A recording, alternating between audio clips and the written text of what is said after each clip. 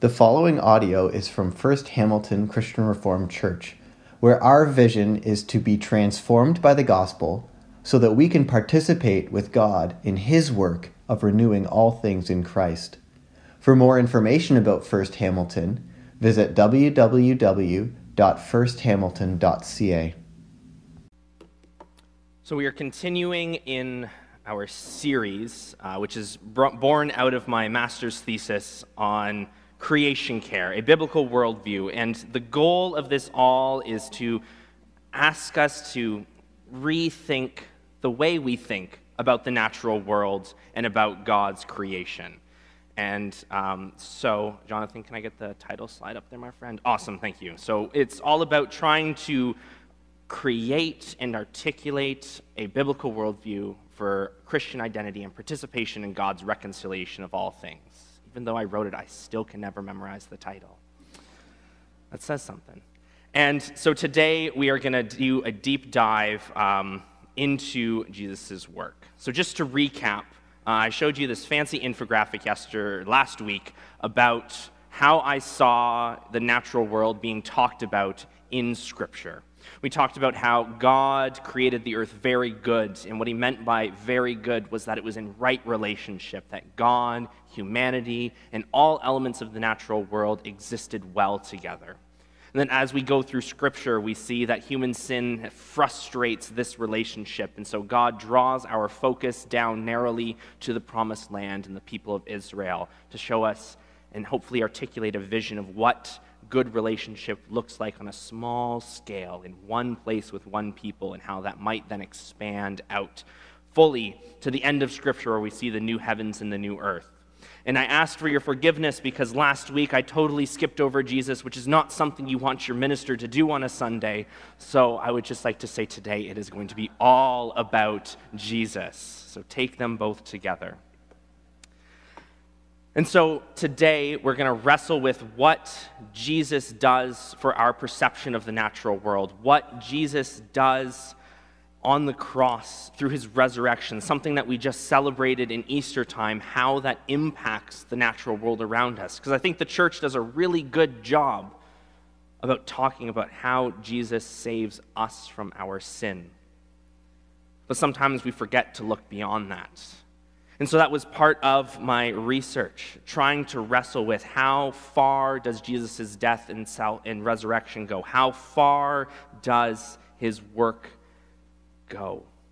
And in order to do that, we have to wrestle with sin, wrestle with what exactly creation needs saving from, if anything at all. How has sin impacted the natural world? Because in order to understand how Jesus saves it, we have to know exactly why and how it is messed up. And so today I want to start us in the book of Romans, in Romans 8:19-21, which Nella read for us first off. And so we first want to ask ourselves, what does Paul mean when he talks about creation? For this in Scripture is a bit of a convoluted term sometimes, and we can take it to mean a variety of different things. We can think, as some commentators did reading this passage, that when Paul talks about creation, he's talking just about humans. That the focus on creation is us as a created work of God, and so we should only look narrowly then at who we are and the effects of sin on us. Other commentators throughout history have looked at it and said, well, perhaps it's looking at just the non-human elements of creation, and others yet still look at it as all-encompassing, both humans and the non-human elements. Because it says that creation eagerly awaits, in eager expectation for the children of God to be revealed. For creation was subjected to frustration, not by its own choice. And it's this wording that I would argue that Paul is talking about the non-human elements of creation, because this becomes an issue of free will, that creation is subjected to frustration, subjected to sin, not by its own doing. Because we know from the book of Genesis that the ones to whom God gave free will are the ones that messed it all up royally. And so as we ask that question, who is in bondage and why, we have to go back once again to the beginning. Because Paul does not create ideas on his own, but he draws from the richness of the biblical tradition. And so I want to take us back to Genesis 3:17, where this is after Adam and Eve have taken from the tree of the knowledge of good and evil. They have been deceived by the serpent. They have engaged in that breaking of relationship between God, themselves, and all of creation. And this break is highlighted by these words of God. And he says to Adam, "Because you have listened to the voice of your wife and have eaten of the tree of which I commanded you, you shall not eat. Cursed is the ground because of you. In pain you shall eat of it all of the days of your life." We see all the way back in Genesis that creation is cursed because of the actions of humanity. Creation suffers, is frustrated, is subjected, not by its own free will, as Paul says, but by human choice. The human choice to live outside of the will of God has inflicted this terrible curse upon creation. It shows us that human sin, that our own personal choices to live outside the will of God are so volatile that it affects everything outside of ourselves. It affects all of creation. Our sin is not without consequence, and it's not without secondary consequence as well. All of creation is impacted. And Paul, he does pick this up earlier in Romans. If you've still got your Bibles open, I'd invite you to turn to me with Romans 1. It will also be up on the screen to help us better understand exactly then what these sins are. What are the sins of humanity that then directly affect creation? And Paul, he says it this way in Romans 1, 20-23. And he talks about God here. He says, "For his invisible attributes, namely his eternal power and divine nature, have been clearly perceived ever since the creation of the world in the things that have been made. So they," meaning the Gentiles, meaning all peoples, "are without excuse. For although they knew God, they did not honor him as God or give thanks to him, but they became futile in their thinking, and their foolish hearts were darkened. Claiming to be wise, they became fools and exchanged the glory of the immortal God for images resembling mortal man and birds and animals and creeping things." Paul, seeing that creation is subjected to the sin of humanity from the very beginning, he helps us to dig down to exactly what it is that we have done, what we continue to do that causes creation to cry out for release from sin, for creation, all the non-human elements, the trees, the birds, asking for a Savior. And it's here in this Roman passage that Paul says that human affection, human worship has been misdirected. They've misunderstood worship. The relationship is all wrong. Rather than worshiping the eternal God that has created all things, they turned their attentions from up to down to the things around them, focusing the attention on the desire to step outside of this right relationship, to break our covenant relationship with God, to make him less than the natural world around us, and to pursue our selfish desires of worship. For creation became the object of worship rather than a partner in worshiping the one true God. We twisted the way that we were to interact with the natural world. Rather than living together in that harmony and that flourishing that we talked about last week, they became objects of worship, objects of exploitation, rather than coming together to point to our one true God. And this might be part of the reason why we fail to understand the severity of our sin, why we might be surprised to think that our choices have such wide-reaching consequences. Because Paul says our minds are darkened, futile in our thinking. We are blind to the impacts of our sin. We are blind to how fractured our relationship with the natural world is. We're deaf to the groaning and crying out of creation. Our free will messed it up royally for the natural world. And we, through our choices, our pursuit of our own selfish desires, of creating our own idols, have caused the environmental degradation that we see today. Because we didn't think that our choices could have such a wide-ranging impact, that our own personal sin, these are just the things that I do for myself, could stretch so far and be so devastating. And that's a problem. It's a big, global, cosmic problem that we do not have the capacity to address ourselves.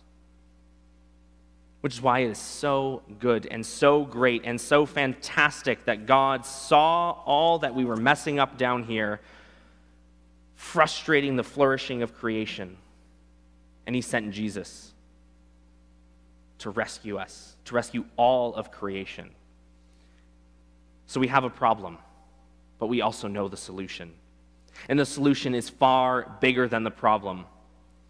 And so I'd like to invite you to turn then in your Bibles to Colossians 1:15-20, which we have read from this morning. And this will be our jumping off point into understanding the solution, understanding exactly how Christ impacts creation's liberation from this bondage of sin.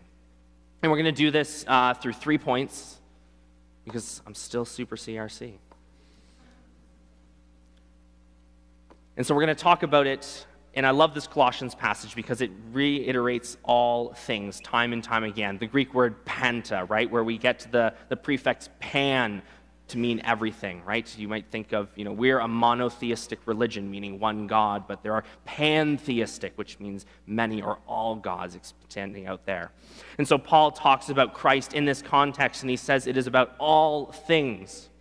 And this is a sentiment that means a whole lot to me as a graduate of McMaster University. I got to participate in the student ministry that's run by the CRC chaplain there, Michael Fallon, who calls his ministry all things, which comes from the motto of McMaster, which comes from this very passage, that all things cohere in Christ, which is appropriate for a university where there's a wide range of studies in all disciplines to recognize that everything that goes on at that institution finds its coherence, finds its origin, and its binding together in Christ. And we have to take this literally.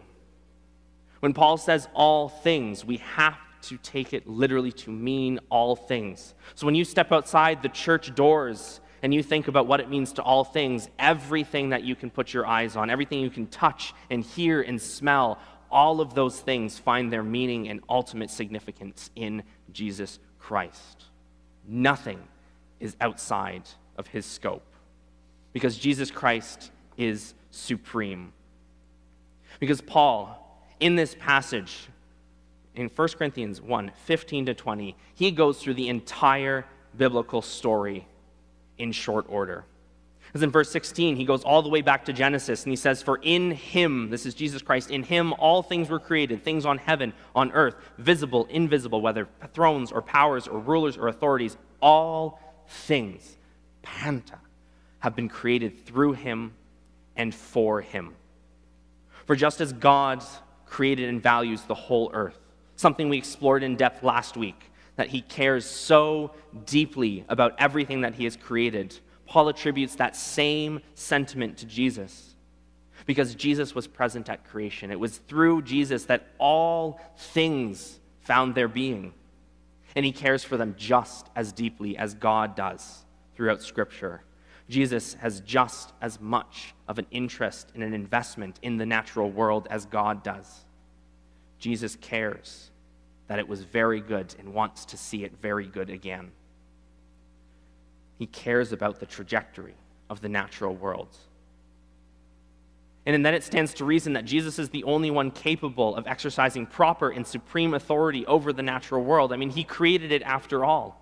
Who else could we look to restore our world to a place of good relationship, if not Jesus? Try as we might, we will always still exist in conflict because we are not that powerful. As much as we might delude ourselves thinking that science and technology will get us out of any problem we find, these are good things. Science and technology are under that umbrella of all things, but they have to find their meaning in Jesus, who is supreme. Which brings us to reconciliation. Because if the very goodness of creation is defined by relationship, and if sin is defined by the breaking of relationship, then we need reconciliation. This comes up in this passage in 1 Corinthians 1:20. For through him, this is Jesus again, through him to reconcile to himself all things. The first work of Jesus is to reconcile all of creation back to himself. Because human sin is so volatile, we have separated creation from God through the chasm of our sin by twisting it, manipulating it, and abusing it. Creation has been separated from God because of us. So one of Christ's first work in restoring that relationship between God, us, and creation is to bring all things back to him. It is cosmic in scope. And I'd also invite you to turn back really quickly in your Bibles to 2 Corinthians 5, chapter 19. This is also a really important passage that talks about reconciliation. Where Paul writes and he says that about Jesus, and he says that God was reconciling the world to himself in Christ, not counting people's sins against them, and has committed to us the message of reconciliation. And while reconciliation as a word does not come up a whole lot in Scripture, the sentiment that it carries can be seen throughout its pages. Because reconciliation, it's not just about an absence of conflict. For the word carries this sense of establishing peace between warring parties. And it's not just about abating the conflict, but a restoration of good and flourishing relationship. This goes beyond just a simple ceasefire, but it goes towards sitting down and breaking bread together with your once enemy. Christ's work, in that sense, is not just about stopping environmental degradation, stopping the abuse and frustration, but about restoring good relationship between us and the natural world, allowing us to live together, to lift each other up and share and worship together with God, to be at peace with the natural world. And so all of this, with Jesus as supreme, with reconciliation being fostered between us and all of the natural world, it points us in a trajectory of a new creation. And we're going to stay here and then in 2 Corinthians, and we're going to talk about what that means, how reconciliation gets us to a new creation. Because Paul writes in verse 17, he says, "Therefore, if anyone is in Christ, the new creation has come. The old is gone, the new is here." And now for those of you at All Ontario Youth Convention, this passage made up a large part of our last session. And I'm not going to disagree with our speaker, but I'm going to say she didn't go far enough. Because one of the problems with reading this passage is we might think that Paul is speaking just about persons, about we as being a new creation, which is certainly an aspect of it. But when Paul typically talks about the Christian being reborn, becoming a new person, renewed, restored in Christ, he uses different words. He talks about putting on a new self, putting away that old self. But here in this passage, because he has chosen to use the word creation, it is very intentional. Because Paul is nothing if not consistent for the most part there. And as we saw in Romans, when Paul talks about creation, he includes that non-human elements. And so as he looks at the reconciling ministry of Christ, he's not just thinking about the new believer that has been born again and is made new on the inside. He thinks and he says that if anyone is in Christ, that if we as the church embrace Jesus as our Lord and Savior and live into a life as him, it is ushering in a new creation, a restoration of all things. Paul is anticipating a cosmic transformation of all the world because of Jesus' ministry. It is not just about you and me. Jesus going to the cross was not just about people. It was about all things. Because this has always been God's intention. This has always been the purpose, right from the very beginning, to send Jesus into the world. Because God knew how deep the effects of sin had marred the world, how deep the relationship had been corrupted between us and creation and God, and how much we needed a Savior. And Jesus was very aware of this throughout his ministry. And the writers of the New Testament are very aware of this as they communicate to the church. That nothing was left untouched by sin in our world. But the very good news is that nothing is left untouched by the ministry of Jesus, by his reconciliation. And so I want to invite you this week to ask God to show you what this means for our relationship with each other, with him, but also with the natural world. To go outside again this week. And now that we're getting warmer weather, it's a little bit easier to enjoy the good things of creation. But to sit, to listen to the voice of creation, to hear where it is crying out for restoration, to look out into your neighborhood, into your local watershed, to see exactly where Christ's ministry needs to be keenly felt and keenly seen. We have plenty of professors in our congregation that could point you in the right direction. And so I want to invite you to consider yourself as sharing in this ministry of reconciliation with creation. That creation is not an object of our endeavors, but it is a partner. It is a fellow brother and sister, just as much in need of reconciliation, just as deserving of Christ's sacrifice. And bring that good news and that gospel message to the birds, the bees, the apple blossom trees, and to ask God to show you how we might learn more about him through the way that Jesus has brought all things together, how all things cohere in Christ. Let us pray. Our Heavenly Father, as we step outside the doors on this sunny Sunday morning, feel that cool spring breeze, smell the spring flowers and the buds that are beginning to bloom, we would ask that we would not look around and only see the brokenness and sin that exists in creation, but that we would see that beauty. Heavenly Father, forgive us for the times where we have thought that your gospel is all about us, or we have thought that the only reason Jesus came was to save us and our souls. But we know that this earth matters to you, that in the end heaven comes down here and that you dwell on this earth that you created, that you have never abandoned. Reshape our thinking to see the broad reach of your Son's sacrifice. It's too big for us to fully fathom, and so I just ask that you give us a little peace this week, a little peace next week, and let that small piece each and every week encourage us to think deeper about our relationship with you, with each other, in the natural world that we live in, that we inhabit, and that we may understand how all things find their meaning and significance through the blood of your Son on the cross. Amen.